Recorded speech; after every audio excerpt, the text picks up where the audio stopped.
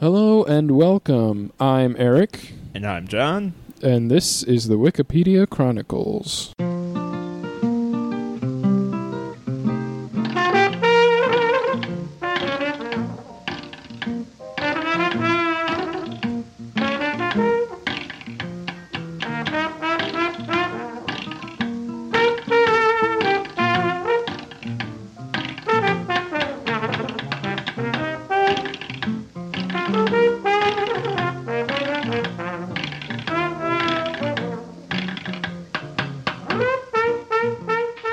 Okay, this is a podcast where we start with a random article, explore it, then follow the links and see where it takes us.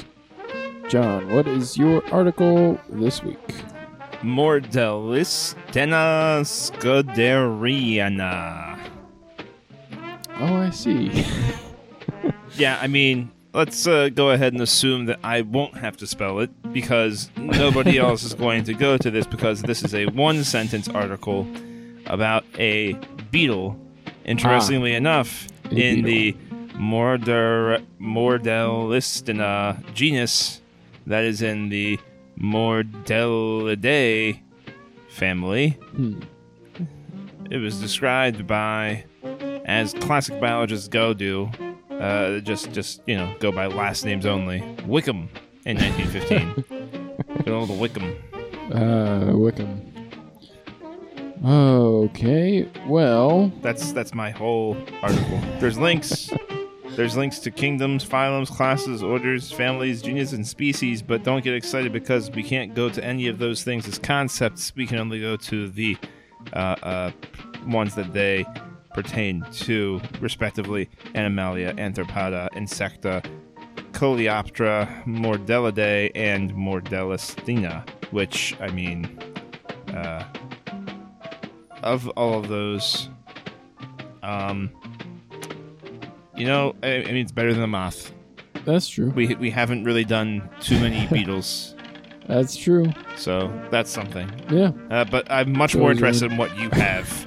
Hopefully it's something much more interesting than what I have. Well, I don't know. We'll see. It's called Pelagia of Tinos. Is that also a beetle? No. It is a Christian saint credited with receiving visions of the Virgin Mary, which directed her to the lost icon of Our Lady of Tinos in 1822, shortly after the establishment of modern Greece. Supposed to be the work of Luke the Apostle, the icon has become the major site for Christian pilgrimage in Greece. And that is the entire article. You would think that something... Wait, did you say it was in 1822? Yes. And she had a vision? Yes. And people were like, yep. That sounds like one of the more recent notable, vision havings. Yeah. That, people actually, found some sort of artifact. That seems pretty recent for a Christian artifact finding. Yeah. Yeah, I mean, the last couple hundred years. What kind of Christianity are we talking here? Are we talking Greek Orthodox or what? I would assume Greek Orthodox. It doesn't say specifically. Could be maybe Catholic. You say it was the St. Luke. Oh, thing, right? wait. Greek Saints of the Eastern Orthodox Church is under the category, so I guess that is the official thing here. Well, that, to me, that sounds a little more interesting than, Beatles? Than Beatles. Yep. Yeah. I mean, it was kind of a low bar, but... Yeah. Okay, what's this thing? Pelagia of Tin OS. Oh, yeah, the Tin OS. It's a good OS. Okay. So I guess from here, what we really need to do is look at... Oh, so Icon and Our Lady of Tinos are not the same. No, Icon is Icon, Our Lady of Tinos is Our Lady of Tinos. I thought there would be a link to the icon of Our Lady of Tinos. So what is Our Lady of Tinos then? Would that be like a... Because usually their churches are named Our Lady of Blank. Right. But would it be a church or would it be something else? Tinos must be... I don't Tinos know is what the place. It must be a place. Because, we have Pelagia... Oh, yeah, there is a link. Distinguished as Pelagia of Tinos. Or wait, there's... So, of Tinos must mean Tinos is the place that there we're is a talking about. category at the bottom, Tinos. Okay. Yeah, Tinos is a place. So... Well, that's an option. Another thing that interests me is that 1822 Greek War of Independence is how they gained their establishment. If you look at the establishment link and you hover over it, it's the Greek War of Independence. I was unaware that Greece at that point in history was conquered. Yeah. Who would it have been conquered by in 1822? The French?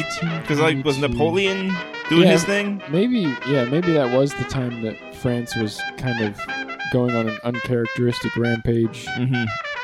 Egalite, liberté, and taking over the world. Well... There's other Saints Pelagia. Other Saints Pelagia. There's Pelagia. It leads to Pelagia disambiguation. Well, is Pelagia like just another word for saint? Like maybe it's like a specific kind of saint. Maybe it's the kind of saint that gets visions. Or is Pelagia like a substitution for Our Lady? Like, is it like a kind of language thing? Pelagia might be the Lady of Tinos. Because... which directed her to the lost icon, Our Lady of Tinos. Which would make sense. So, I feel like Pelagia would mean some kind of saint. Because you have like saint of whatever. Right. I don't know. I'm curious about Our Lady of Tinos. Yeah, because, one way or the other, that... Just kind of... Just to figure out what the icon is, for one thing. What does that mean? The lost icon? Yeah. In Greece? There's stuff that's lost in 1822? This is very, very, ambiguous. Right. Like, it doesn't really give a lot of details. It's just like, the lost icon of Our Lady of Tinos. Yeah, honestly, you know what? We can find a way back to the Greek War of Independence. We'll be in Greece for a while, I'm sure. We'll be in Greece, I'm sure. Yeah, let's Our Lady of Tinos. Let's flesh out some details here a little more, because now it's... they really omitted a lot here. Maybe there's even a better story about this in this article. Nope. I don't think so, anyway. Well, Our Lady of Tinos, the all-holy bringer of good news... Yes. Or She of Great Grace, is the major Marian shrine in Greece. It is located in the town of Tinos, on the island of Tinos. In the province of Tinos, in the county of Tinos. In the state of Tinos, in the country of Tinos. Tinos. Tina. They weren't very creative. But, it got the job done. It is a definitive place. You can't forget it. It's a pretty cool looking building. Yeah. That's for sure. Got a real epic staircase going up to it. Kind of a really cool compound going on here. Yeah. Well, it says the complex is built around a miraculous icon, but it doesn't actually show the icon or anything.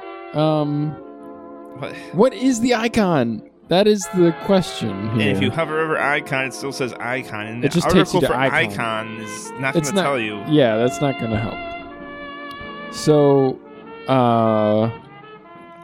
the complex is built around a miraculous icon. I guess maybe it was just like something that looks like the Virgin Mary, like when people see Like the toast. Mary in like the toast. Yeah. Mm-hmm. Like maybe that's the kind of thing. Like maybe they saw it in on a rock or something like that, and then they built a whole place around it or something. I don't know. So weird. I mean, I guess it's really kind of like stupid to say that it's so weird. Like religious traditions in general are always kind of there's a lot of like stuff that you kind of had to be there for. I think more than anything. Yeah, the more you delve into it, you're like, that's kind of strange. Yeah. And then, like, about hundreds of years ago, I'm sure it made some sense to someone. This is a pretty epic complex. It wouldn't be for nothing. They would, deliberately build this whole thing, you know? So, according to tradition, it was found after the Virgin Mary appeared to the nun Pelagia. So I guess Pelagia is the name of the... Which is weird that there are other ones. That there's other saints. I guess Pelagia, of all things. Yeah, there's a notable Pelagias in the world. Have you heard the tragedy of Darth Pelagius? They found so many things that death didn't kill a single one of them. They just kept coming back over and over. But yeah, it was revealed to her the place where the icon was buried. So this thing was buried. The icon was widely believed to be the source of numerous miracles.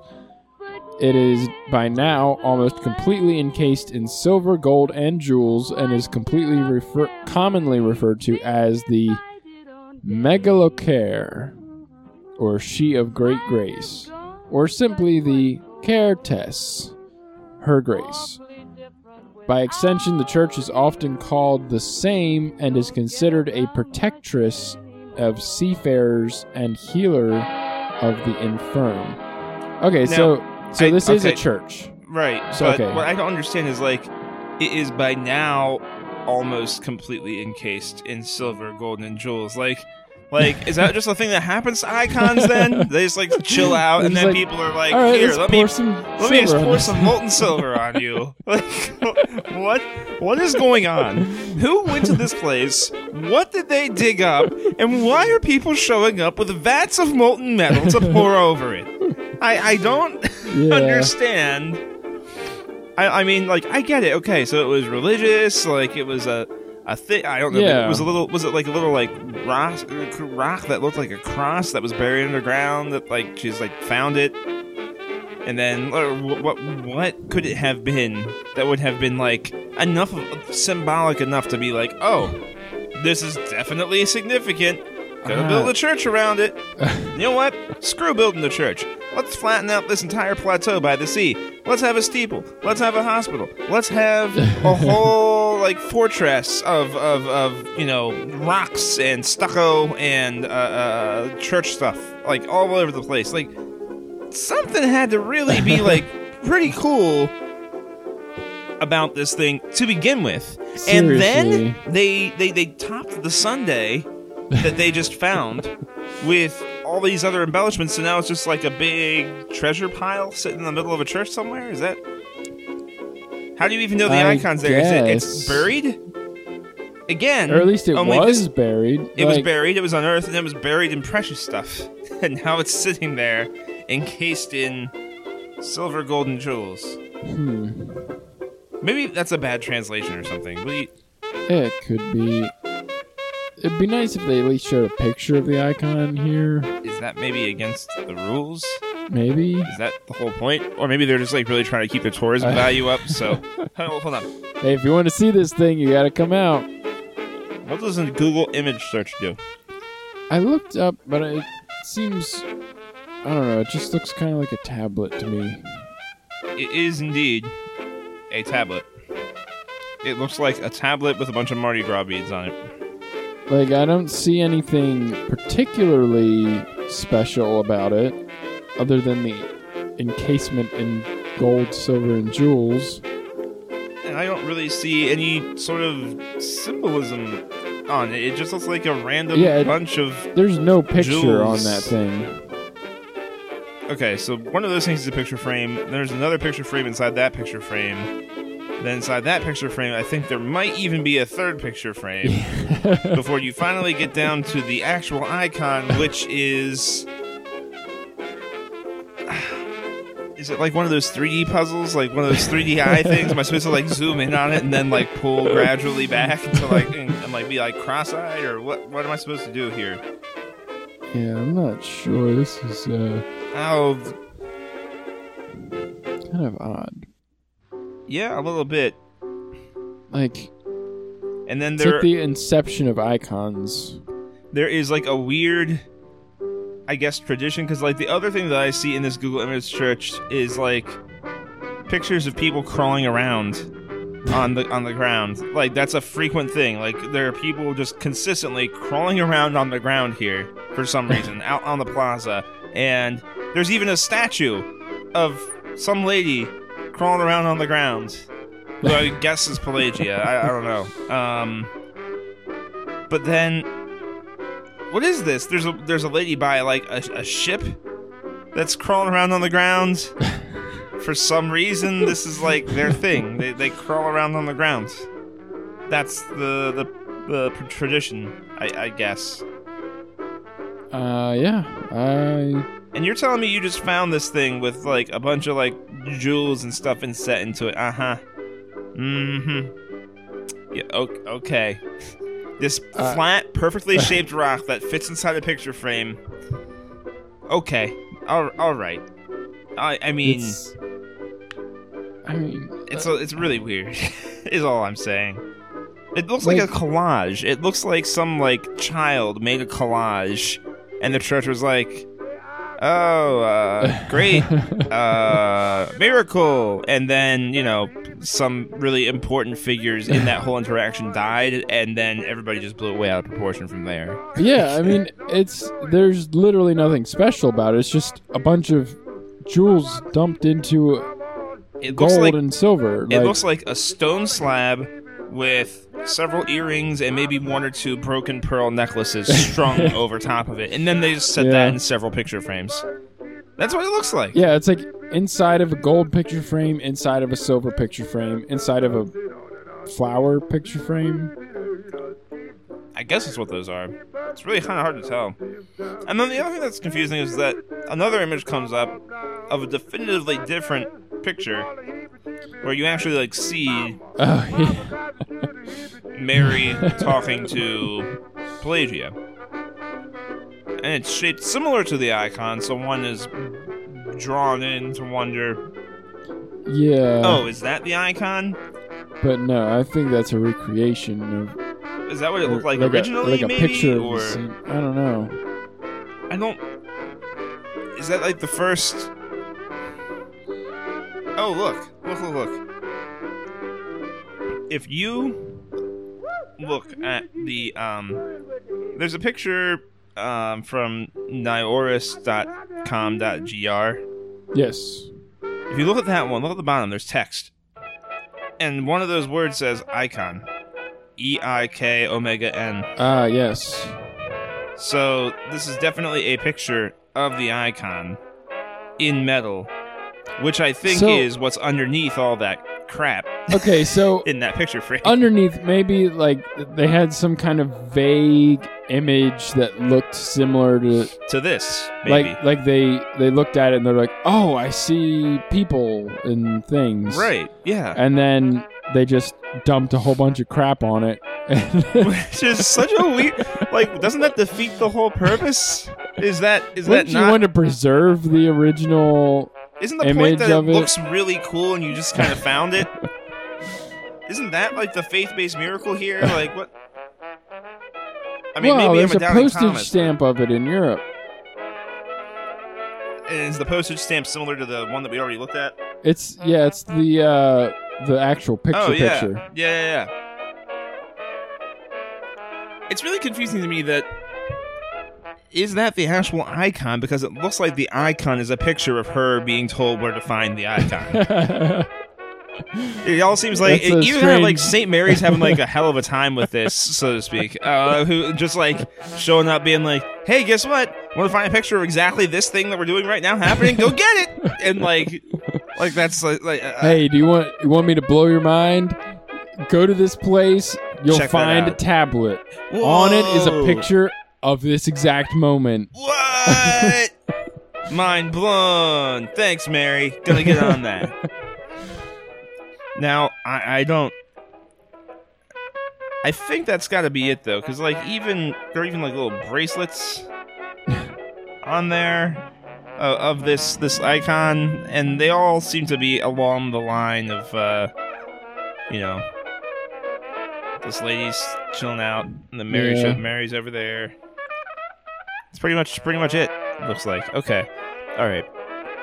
So back to the the thing with the stuff.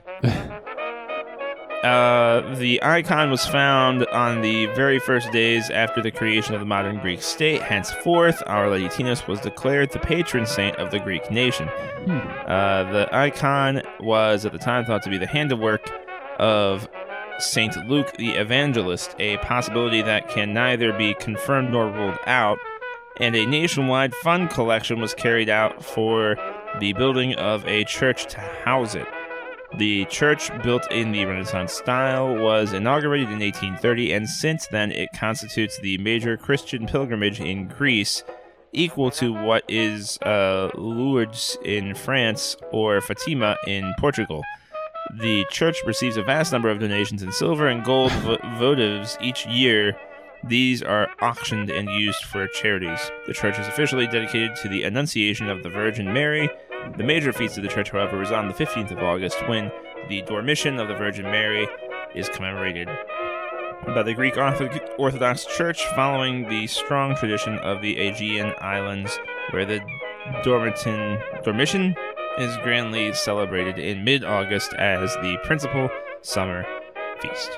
Okay, so it looks like this was a thing that was carved by somebody. So It St. was Luke like a maybe... actual like sculpture kind of thing. Right. St. Luke And made then it... it was like, I don't know if it was buried intentionally or if it just kind of got lost. But then somebody found it, and then that became like an icon thing. Okay, so that makes a lot more sense.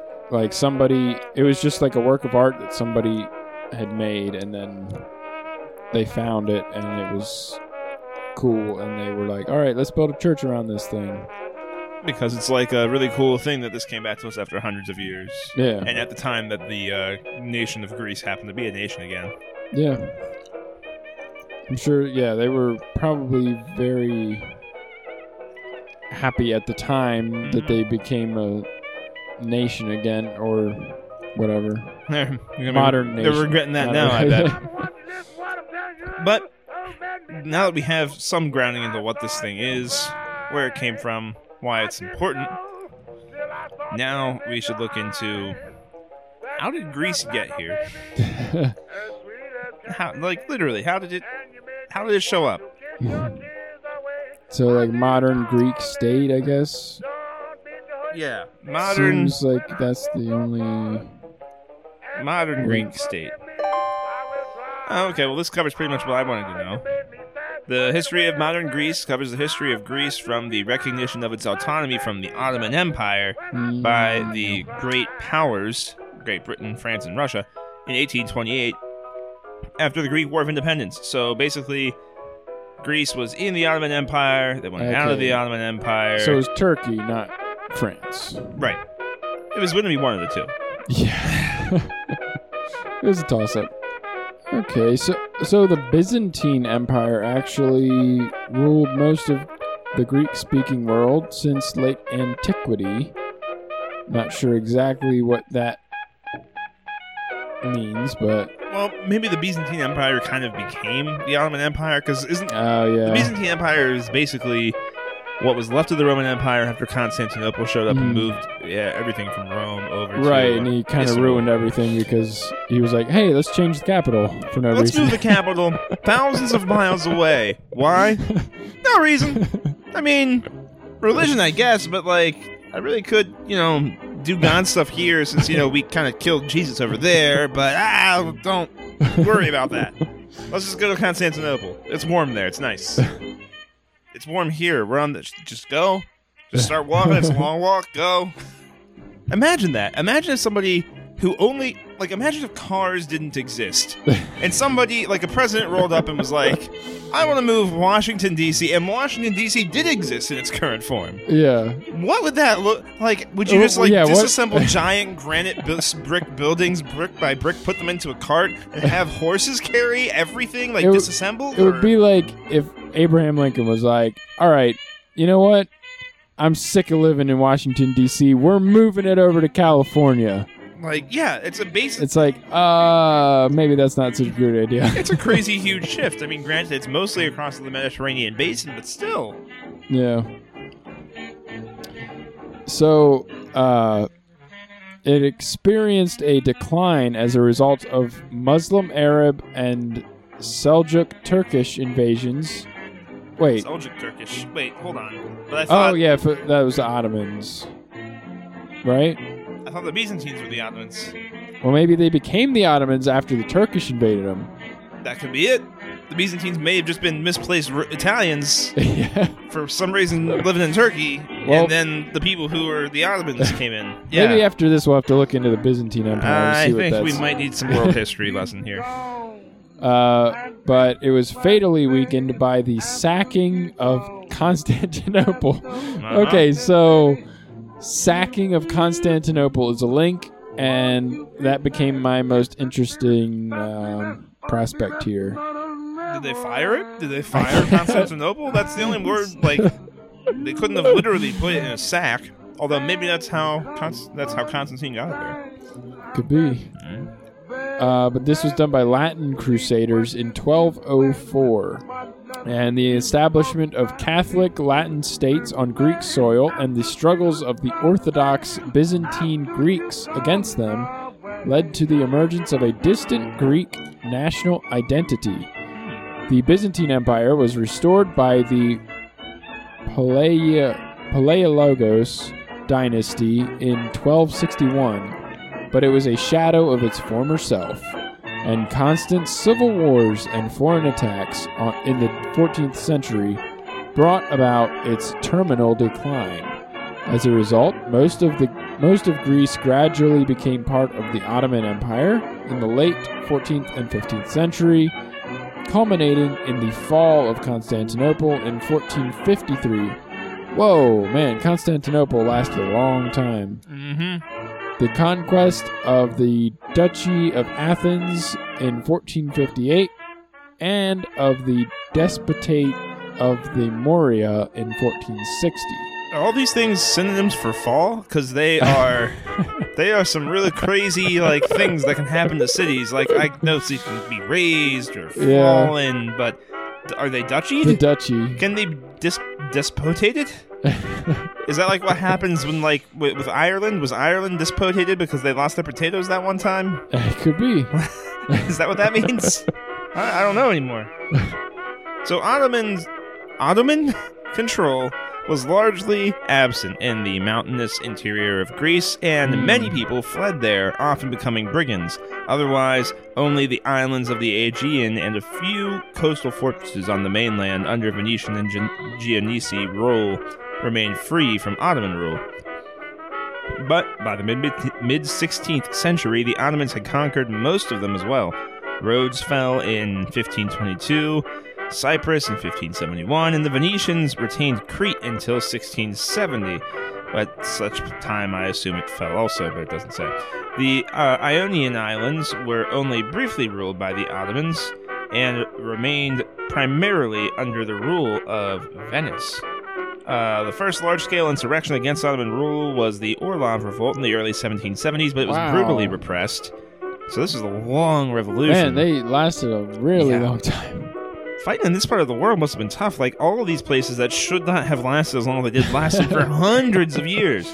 Yeah, it'd be like if, I don't know, I guess it would be like if the Indians suddenly, were like, hey, we're taking back America, today. Yeah. That's how long this was. Maybe that's how long it took to, like, work back. Maybe, like, practically speaking, that's, like, how down and out they were. Yeah. And, like, they had to reestablish, like, a real sense of self before they could really break free.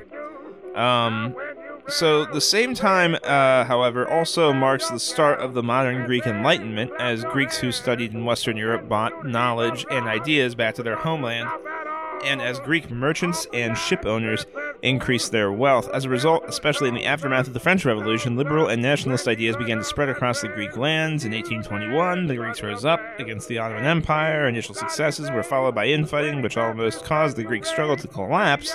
Nevertheless, the prolongation of the fight forced the great powers, Britain, Russia, and France namely, to recognize the claims of the Greek rebels to separate statehood, which was, I guess, enforced by the Treaty of London. And they intervened against the Ottomans at the Battle of Navarino. Greece was initially to be an autonomous state under Ottoman suzerainty, but by 1832, in the Treaty of Constantinople, it was recognized as a fully independent kingdom. In the meantime, the Third National Assembly of the Greek insurgents called upon Ioannis Kapodistrias, a former foreign minister of Russia, to take over the governance of the fledgling state in 1827. Huh. So they got a Russian guy of Greek descent. Wow. Cool. So yeah, there took a while, but Yeah. they. I wonder what that Battle of Navarino is about, because it looks like that's when Britain and Russia and France were like, okay, that's enough out of you Ottomans. This is when the Greeks get to be a state. Yeah. Like, something happened at that battle. Mm-hmm. I don't know how they mean, like, contributing, though. I don't know if they mean, like, soldiers or... Yeah. Man, Greece really fell down for a while. I mean, completely unbeknownst they were to me. I always thought they were, like, around, you know? Yeah. Like, they were so on top for a long time, and then they just got trounced by the Romans, Byzantines, and Ottomans. So really, I guess that's what happens in empires. They take over. So if you look at the timeline of, like, modern history, we have, like, Greece all the way over here, no Greece, and then Greece again. Now we have Greece again. Yeah. So really, Greece, like, has been significant, but they've not been around. I mean, they've been around, but they've not been, legally around. Right. Yeah, you've got, like, BC Greece, and then you've got, like, Hold on, nothing. Roman Greece. Yeah. Then you've got Byzantine Greece, then you've got Ottoman Greece. Then you've got, like, America starting to become a thing, and then Greece is like, you know what? We're going to be a thing, too. And then they decide to be a thing, only to be entirely subjugated to money. So it's pretty cool. Mm-hmm. Good to know. Oh, wow.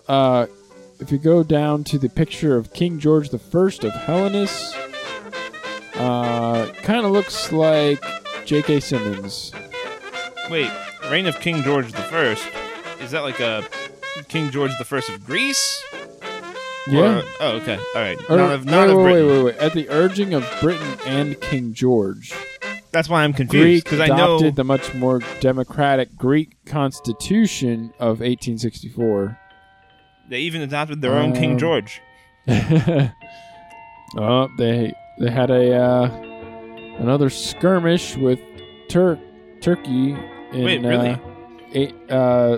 Around World War I era, like kind of, I guess, between World Wars.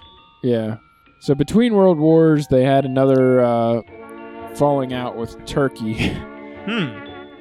I guess maybe Turkey was upset about losing the Ottoman Empire. But with the end of the war in November 1918, the moribund Ottoman Empire was ready to be carved up among the victors, and Greece now expected the Allies to deliver on their promises. Okay, so wait, was the Ottoman Empire literally around until the end of World War I? That's right. And then it got dissipated that's into... It has been. It was around, like, and it was around for a long time. I think much more recent than you think. I always, when I hear the word like empire, I always assume like, oh, that was like way back, way like before medieval times, like we had empires, like back in BC times and early AD, like that's when empires were a thing. But nope, it didn't really. I don't know. Literally until World War I. Man. So after that, then there were diplomatic efforts of Venizelos, and Greece secured Western Thrace in the Treaty of Neuilly in November 1919, and Eastern Thrace and a zone around Smyrna in Western Anatolia, already under Greek administration, as the occupation of Izmir since May 1919, in the Treaty of Sèvres in August 1920. The future of Constantinople was left to be determined. But at the same time, a Turkish national movement rose in Turkey, led by Mustafa Kemal, who set up a rival government in Ankara and was engaged in fighting the Greek army. So, yeah, then they went ahead and fought the Greeks, and the Greek army evacuated not only to Anatolia, but also eastern Thrace and the islands of Imbros and Tenedos, in accordance with the terms of the Treaty of Lausanne.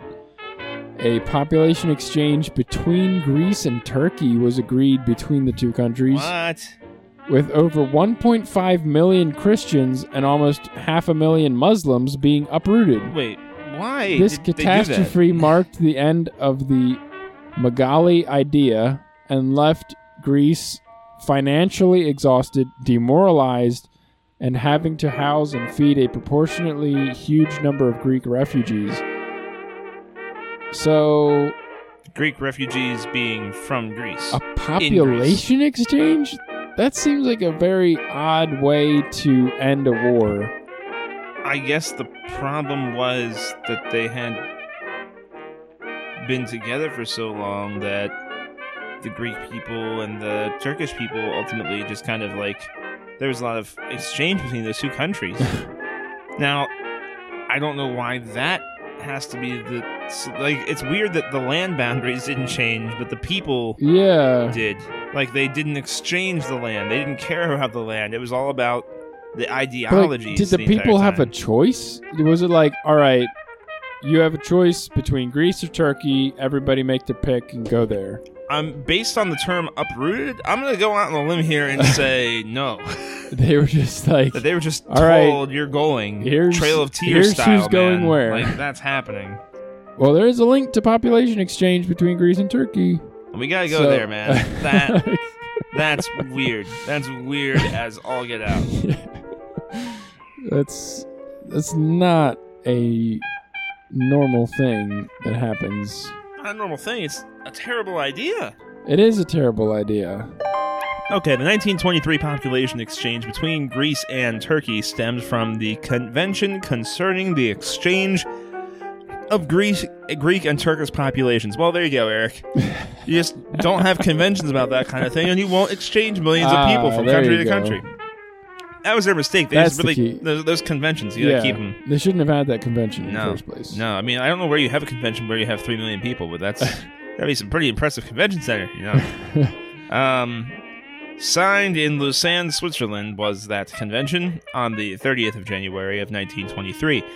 Obviously by the governments of both Greece and Turkey. It involved approximately 2 million people, around 1.2 Greeks from Asia Minor, Eastern Thrace, Trabzon, and the Pontic Alps, as well as the Caucasus, and 400,000 Muslims in Greece, most of whom were forcibly made refugees and de jure denaturalized from their homelands. By the end of 1922, the vast majority of native Asia Minor Greeks had fled the recent Greek genocide. Oh, well, that might be why they needed to take some people in. And Greece's later defeat in the Greco-Turkish War Oh, they lost? According to some calculations, during the autumn of 1922, around 900,000 Greeks had arrived in Greece. According to... Well, I mean, that's so odd. Greeks arrived in Greece. Like, okay. Like, yes, they may have. Like, looking at that now, that's so odd. It's like, yes, and that's where they should have gone, isn't it? Like, isn't that where they're from? Isn't that where they're supposed to? Weren't they going to go anyway? Or are they just coming home for the weekend? I don't know. Like, where have they been? I still don't understand where they coming were. Home from vacation. That's. Greek refugees, a third were from Eastern Thrace, and the other 2/3 were from Asia Minor. The population exchange was envisioned by Turkey as a way to formalize and make permanent the exodus of Greeks from Turkey, while that initiating. No, it does not. A new exodus. You want to do another one? Of smaller numbers. Even the Bible only had one exodus. I know. Now there's two, just between these two countries. A smaller number of Muslims from Greece to supply settlers for occupying the newly depopulated regions of Turkey, while Greece saw it as a way to supply its masses of new propertyless Greek refugees from Turkey with lands to settle from the exchanged Muslims of Greece. The major compulsory population exchange or agreed mutual expulsion was based not on language or ethnicity, but upon religious identity, which is a real weird route to go, and involved nearly all of the Orthodox Christians in Turkey, and including its native Turkish-speaking Orthodox citizens. What? And most of the Muslim citizens of Greece, including its native Greek-speaking Muslim citizens. That is stupid. Oh my god. Basically, all of the Christians in Turkey were like sent to Greece, and all of the Muslims in Greece were sent to Turkey. That's right. And it didn't matter where they were born or even what culture they were raised in. Or what language they speak. Yeah. They were just like, all right, you're going here, and you're going to like it. If they were a Greek person from a traditionally and historically, ethnically Greek family, if they decided to convert to Islam, they ended up in Turkey at this point in history. That's all I can figure. Like, that's so weird that they would have a good enough idea of what everybody's religion was at this point in history to be able to do that. They have to get a real good survey. Yeah. And who would be like, hey, you might lose all your land in this transaction. Want to tell us what religion you're with? I guess you were just kind of like, if you were asked, I guess you were just kind of like rolling the dice at that point, being like, hope I don't say the wrong one. Hope I don't have the improper religious garb on today. Yeah. Huh. This is such a bad idea. It really is. Everywhere. Okay, what are these documents over here showing us? Something I can't understand. Are they in Greek? They're not. Yeah, they're in a different language. They're in French, I'm pretty sure, is what these are. Oh, yeah. That is French. 1914 documents showing the official figures from the 1914 population census of the Ottoman Empire, the total population. Sum of all the millets was given at 20 million, and the Greek population was given at a little less than 2 million. So wait. So Turkey has like 20 million people. Greece has like barely anybody. And they took in like basically half their population. They're a 1.7 million person nation, taking in 900,000 Greek refugees? Are you kidding? So you're saying that like, wow, you think this is a good idea? Okay. All right. Yeah, this is a mutual exchange here. This wasn't like Greece was like, oh man, we got to do this thing. Right. They were like, all right, yeah, this seems agreeable. Huh. Oddly, the Greek-Turkish population exchange was a result of the Turkish War of Independence, which I didn't see coming at all. I thought Turkey was already doing its own thing. So wait. What was left? Okay, so... What Ottoman Empire fought the war? So, wait, did the Ottoman Empire fall, become, part of it become Turkey, and then Greece owned Turkey maybe, and then Turkey was like, hey, we want our independence too, and fought back against Greece? Which doesn't make sense though, because like Greece would be a 2 million person nation conquering and ruling a 20 million person nation. Well, How did that even happen? They would have just won it out of the war. Oh, they would have just maybe that's it. Been given. They were the handed spoilers. This whole thing. But maybe after that, maybe then the Muslim population in Turkey was gonna rise up and overtake Turkey for their independence and become their own nation. Right. And then I guess a smaller population would rise up and just wipe it out. And then eventually it just comes down to one family is like, you know what, we want our independence from this thing. That just keeps whittling it down more and more. So eventually you end up with Luxembourg somehow. That's just the Turkish War of Independence. So when was that? Was that during World War I?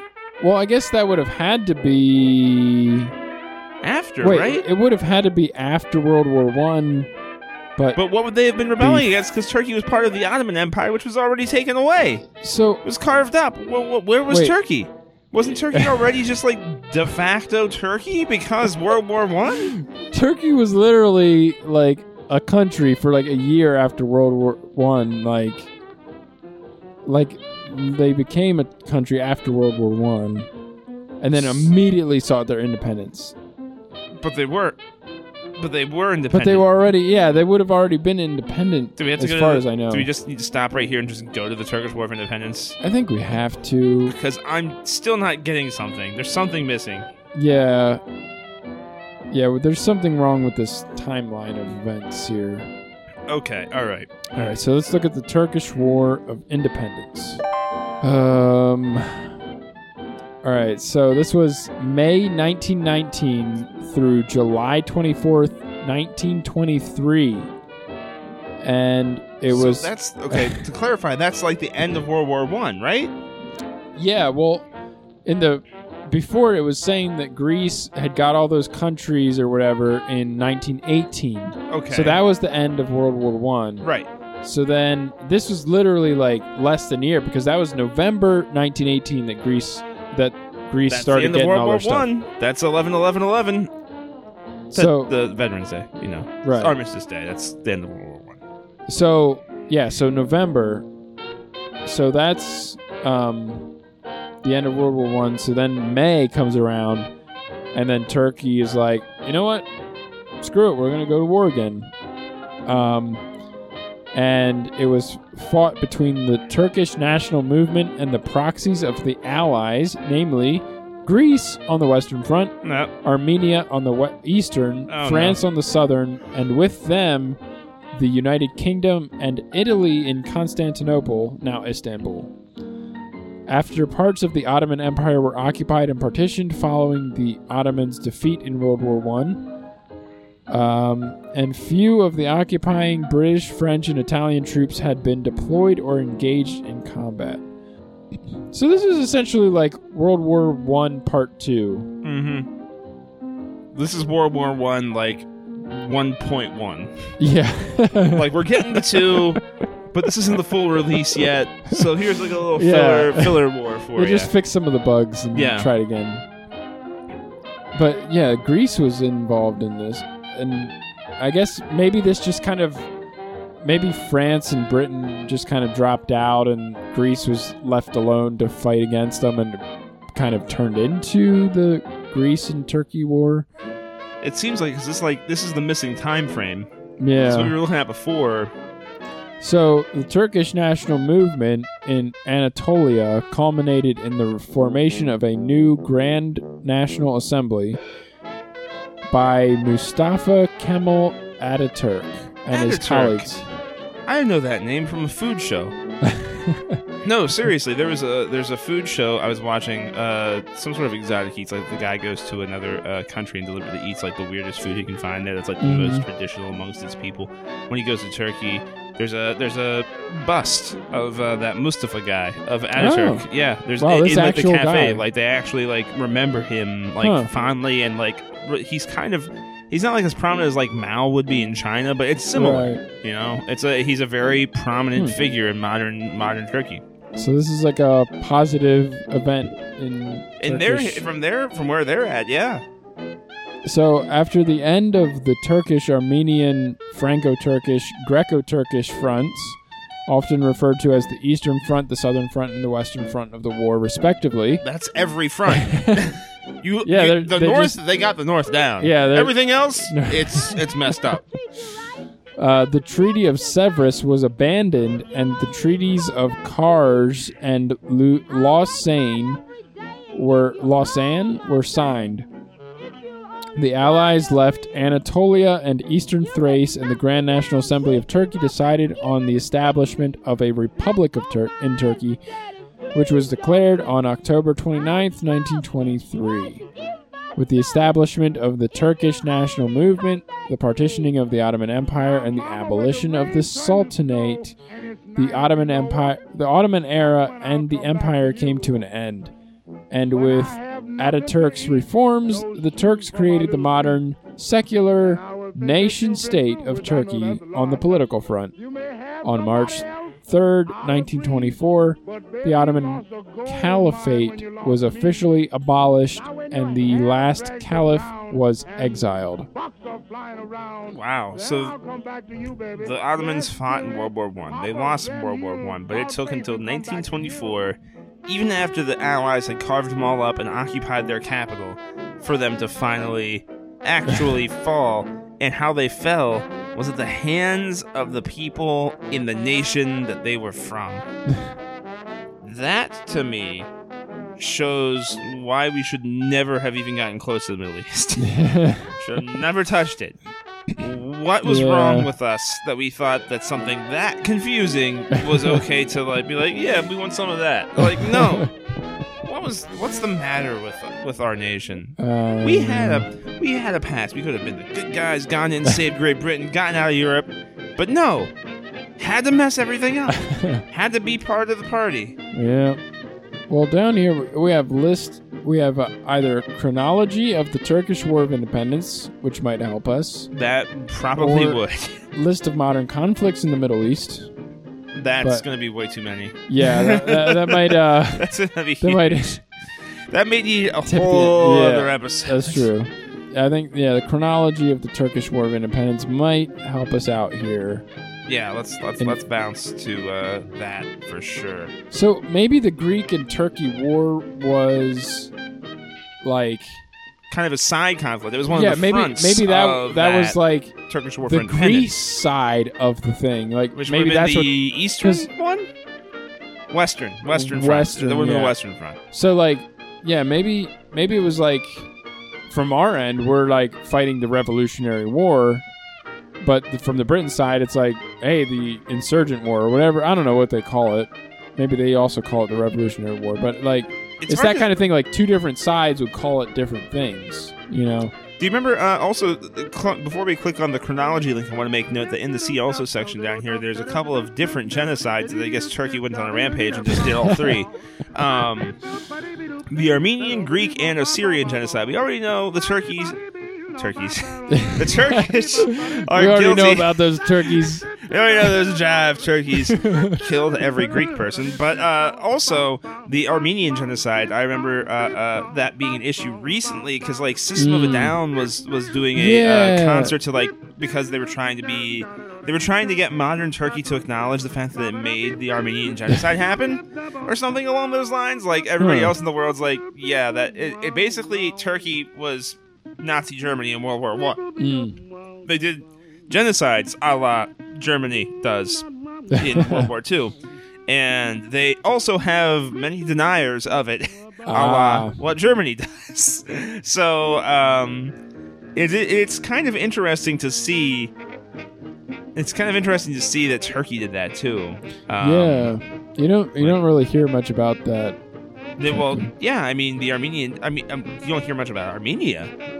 Yeah. Where's Armenia? Find it on the map. I mean, you don't hear much about Turkey unless it's on a sub. That's also true. But then it's a great conversation starter. Oh yeah, absolutely. Yeah. Hey, you know this meat? It's also a country. Remember how they used to be an empire? Remember how they started a world war? Remember that was a really dumb idea because they didn't have any economic power at the time? Yeah. I'm gonna eat the sandwich now. Okay, so we're doing chronology, right? All right, yeah, let's do chronology. See what's up Chronology. here. The chronology of the Turkish War of Independence is a timeline of events during the Turkish War of Independence. Good. Glad we had that sentence. The timeline also... the name of the article. The timeline also includes the background events, starting with the end of the First World War. Okay, this would have helped from the get-go. This article is kind of like the Cliff's Notes of what everything we went through and figured out on our own. The events are classified according to the campaigns and parties involved. But these are declassified accounts of the events in the order in which they happen. Pictures are included for significant events, but I can't read you pictures, so sorry. Okay, so there's a little explanation as to, like, everything's color-coded as to who it involves. Yeah, we got the members involved are the Turkish revolutionaries, Mustafa Kemal, Ottoman Empire, Britain, Greece, Armenia, France, and Italy.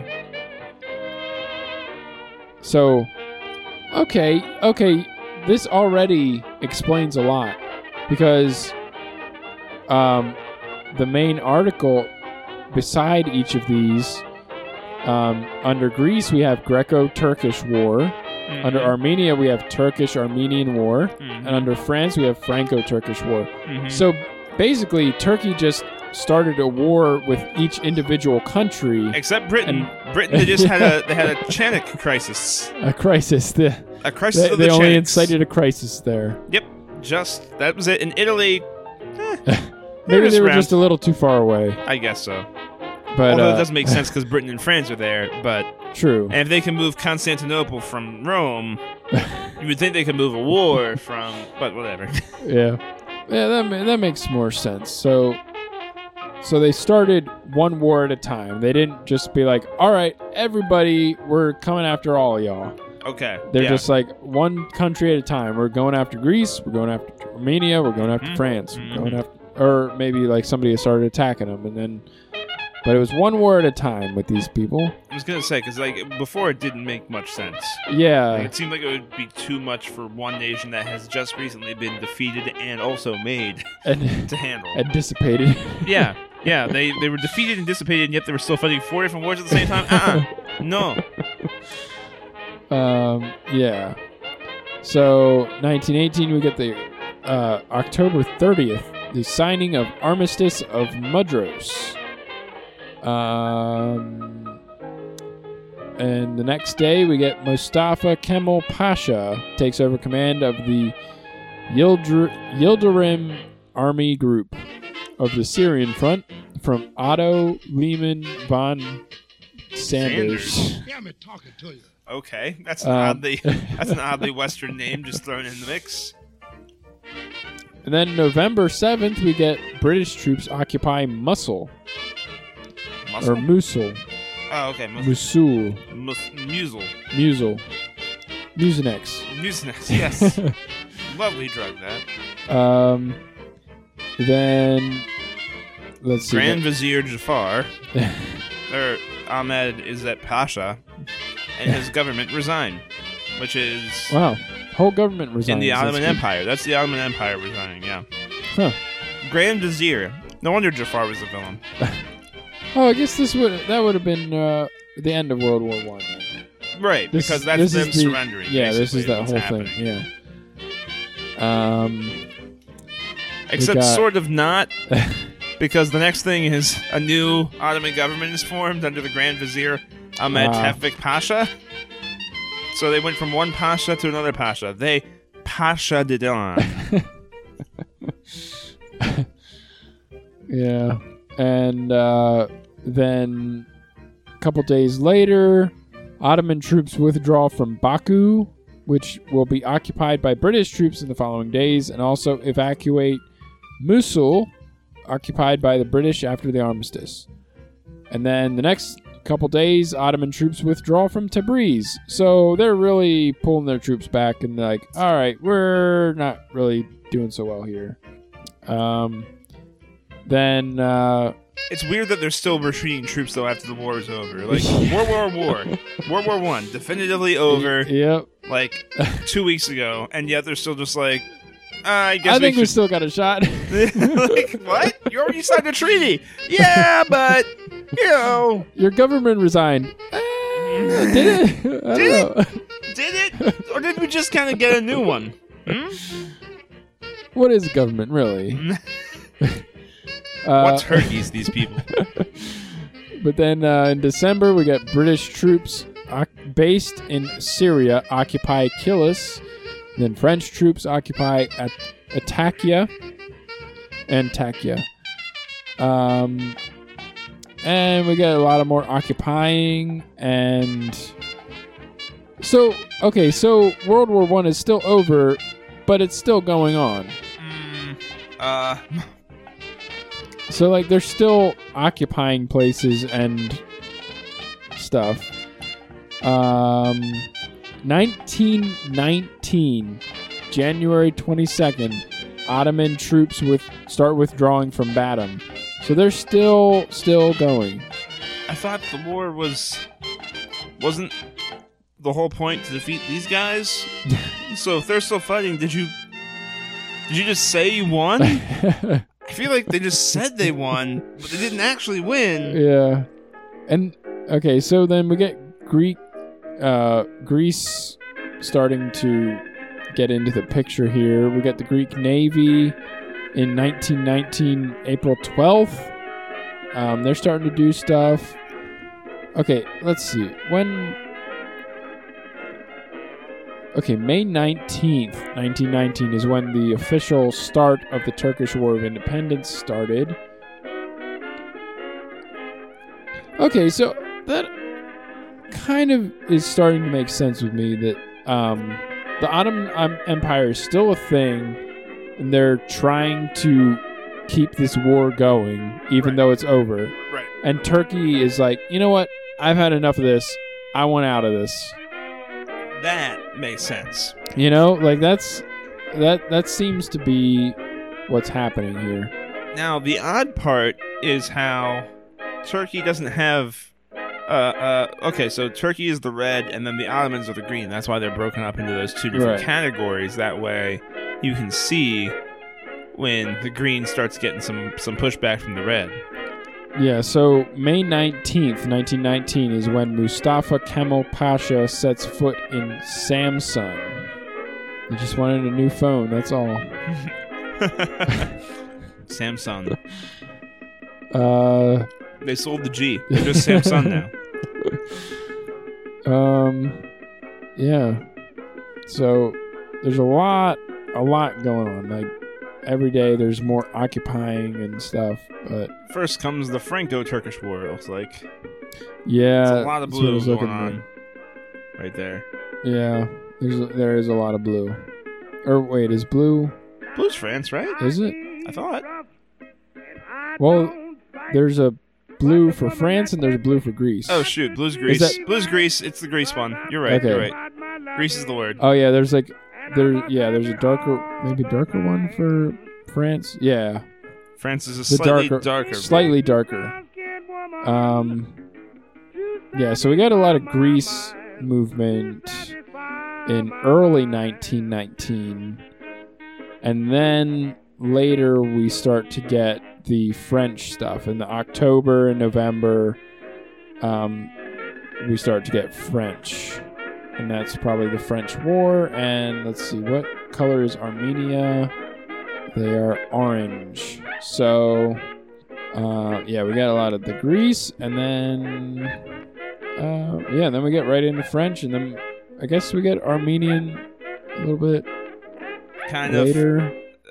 They're smaller, so there's not a whole lot of Armenian. Like they're in there, but things. I guess Turkey just kind of must have steamrolled them pretty fast. Oh wow! Towards the end here, man, if you look at 1922 in August or September, yeah, Turkish troops recapture tons of places. So that's all against Greece, right? That's what that blue is? Yeah, that blue is Greece, so they would have recaptured all of that. So, yeah, they're... and then late 1921, French troops are evacuating towns. And in early 1922, so French troops are like, you know what, we're getting out of this thing. And then Turkey starts to recapture a lot of places. And then finally, in 1922, November 1st, is the abolition of Ottoman Sultanate. What were they doing for the past, 2 years? Seriously, they were active until 1920, and then since then, not a peep. Yep. What have they been doing? What was Turkey doing? And then, in January, they started the population exchange. And then in October of that same year, was the proclamation of the Republic of Turkey. So, whoa, all right, wow. Okay, so January 13th, 2006, Turkish veteran of the war, Private Ömer Kuyuk, dies at age 106. And that isn't all, folks. March 25th, 2007, Turkish veteran of the war, Private Veysel Turan, dies at age 108. And that isn't all, folks. April 2nd, 2008, Turkish veteran of the war and last Turkish veteran of World War I, Sergeant Yakup Sattar, dies at age 110 years old. That's crazy. That's absolutely nuts. 3 of these people involved in this war lived well over 100 years old. Yep. Well over 100 years old. A whole other decade over 100 years old. That is insane. Really makes you wonder whether stress has a toll on some people or not. It's it should. Being through a war shouldn't be yep, gonna live a long, healthy life now. I'm not gonna have PTSD at all. Haha. And then living 110 years, though, that really doesn't indicate that you were even fazed by it. That's you know what? This is my happy place. Which is just wait, what? Yeah. War is? Okay, bud.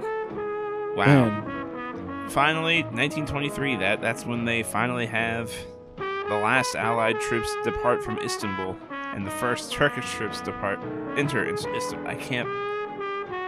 So basically, World War I was going on until 1923.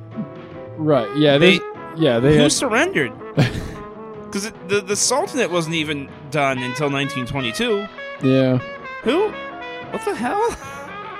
I don't know. Maybe this is why we occupied Germany for 50 years after World War II. Yeah, we're just you know what? This is not happening again. We're just going to put a kibosh on all this. Yeah, just hold the line. Just hold the line. It'll be better. I know it's going to seem a little more barbaric up front, but the last time we did this, 3 other nations got genocided. We stay here. We stay here. This is not happening the second time. We've learned from our mistakes. Kind of. Sort of. Still millions of people have died, but this time we're not going to continue after everything is over. Yeah.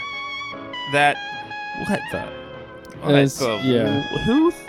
What the what? Oh man. That's crazy. So there you have it. From Pelagia of Tinos to timeline of the Turkish War of Independence. So, go ahead and visit us on Facebook. And you know what? This time I'm going to say, don't rate us on iTunes. We don't want your rating. We're good enough where we are with the 2 ratings. Polar opposite, a 1 and a 5. A 1 and a 5. We have a 1 and a 5. That's what we're sitting at right now. Just stick to 3. Yeah. So while we're ahead. Yeah, we're good. We don't need any more ratings on iTunes. Yeah, we're fine. We don't need your stinking ratings. And we also have our website, twc.erictoribio.com. And I'd like to thank Louis Armstrong for our theme song and the Boswell sisters for our outro song. So, thanks again for joining us. I was Eric. That was John. And this was the Wikipedia Chronicles. I feel like I really wouldn't have wanted to take like a World War I class in high school. Yeah. That would have been really, really difficult. See, now that I don't have the pressure of having to write essays or be graded on it, learning about it's great. Yeah. Yeah, I mean... Now it's genuinely fascinating because I don't have to feel terrible about whether or not I actually know things.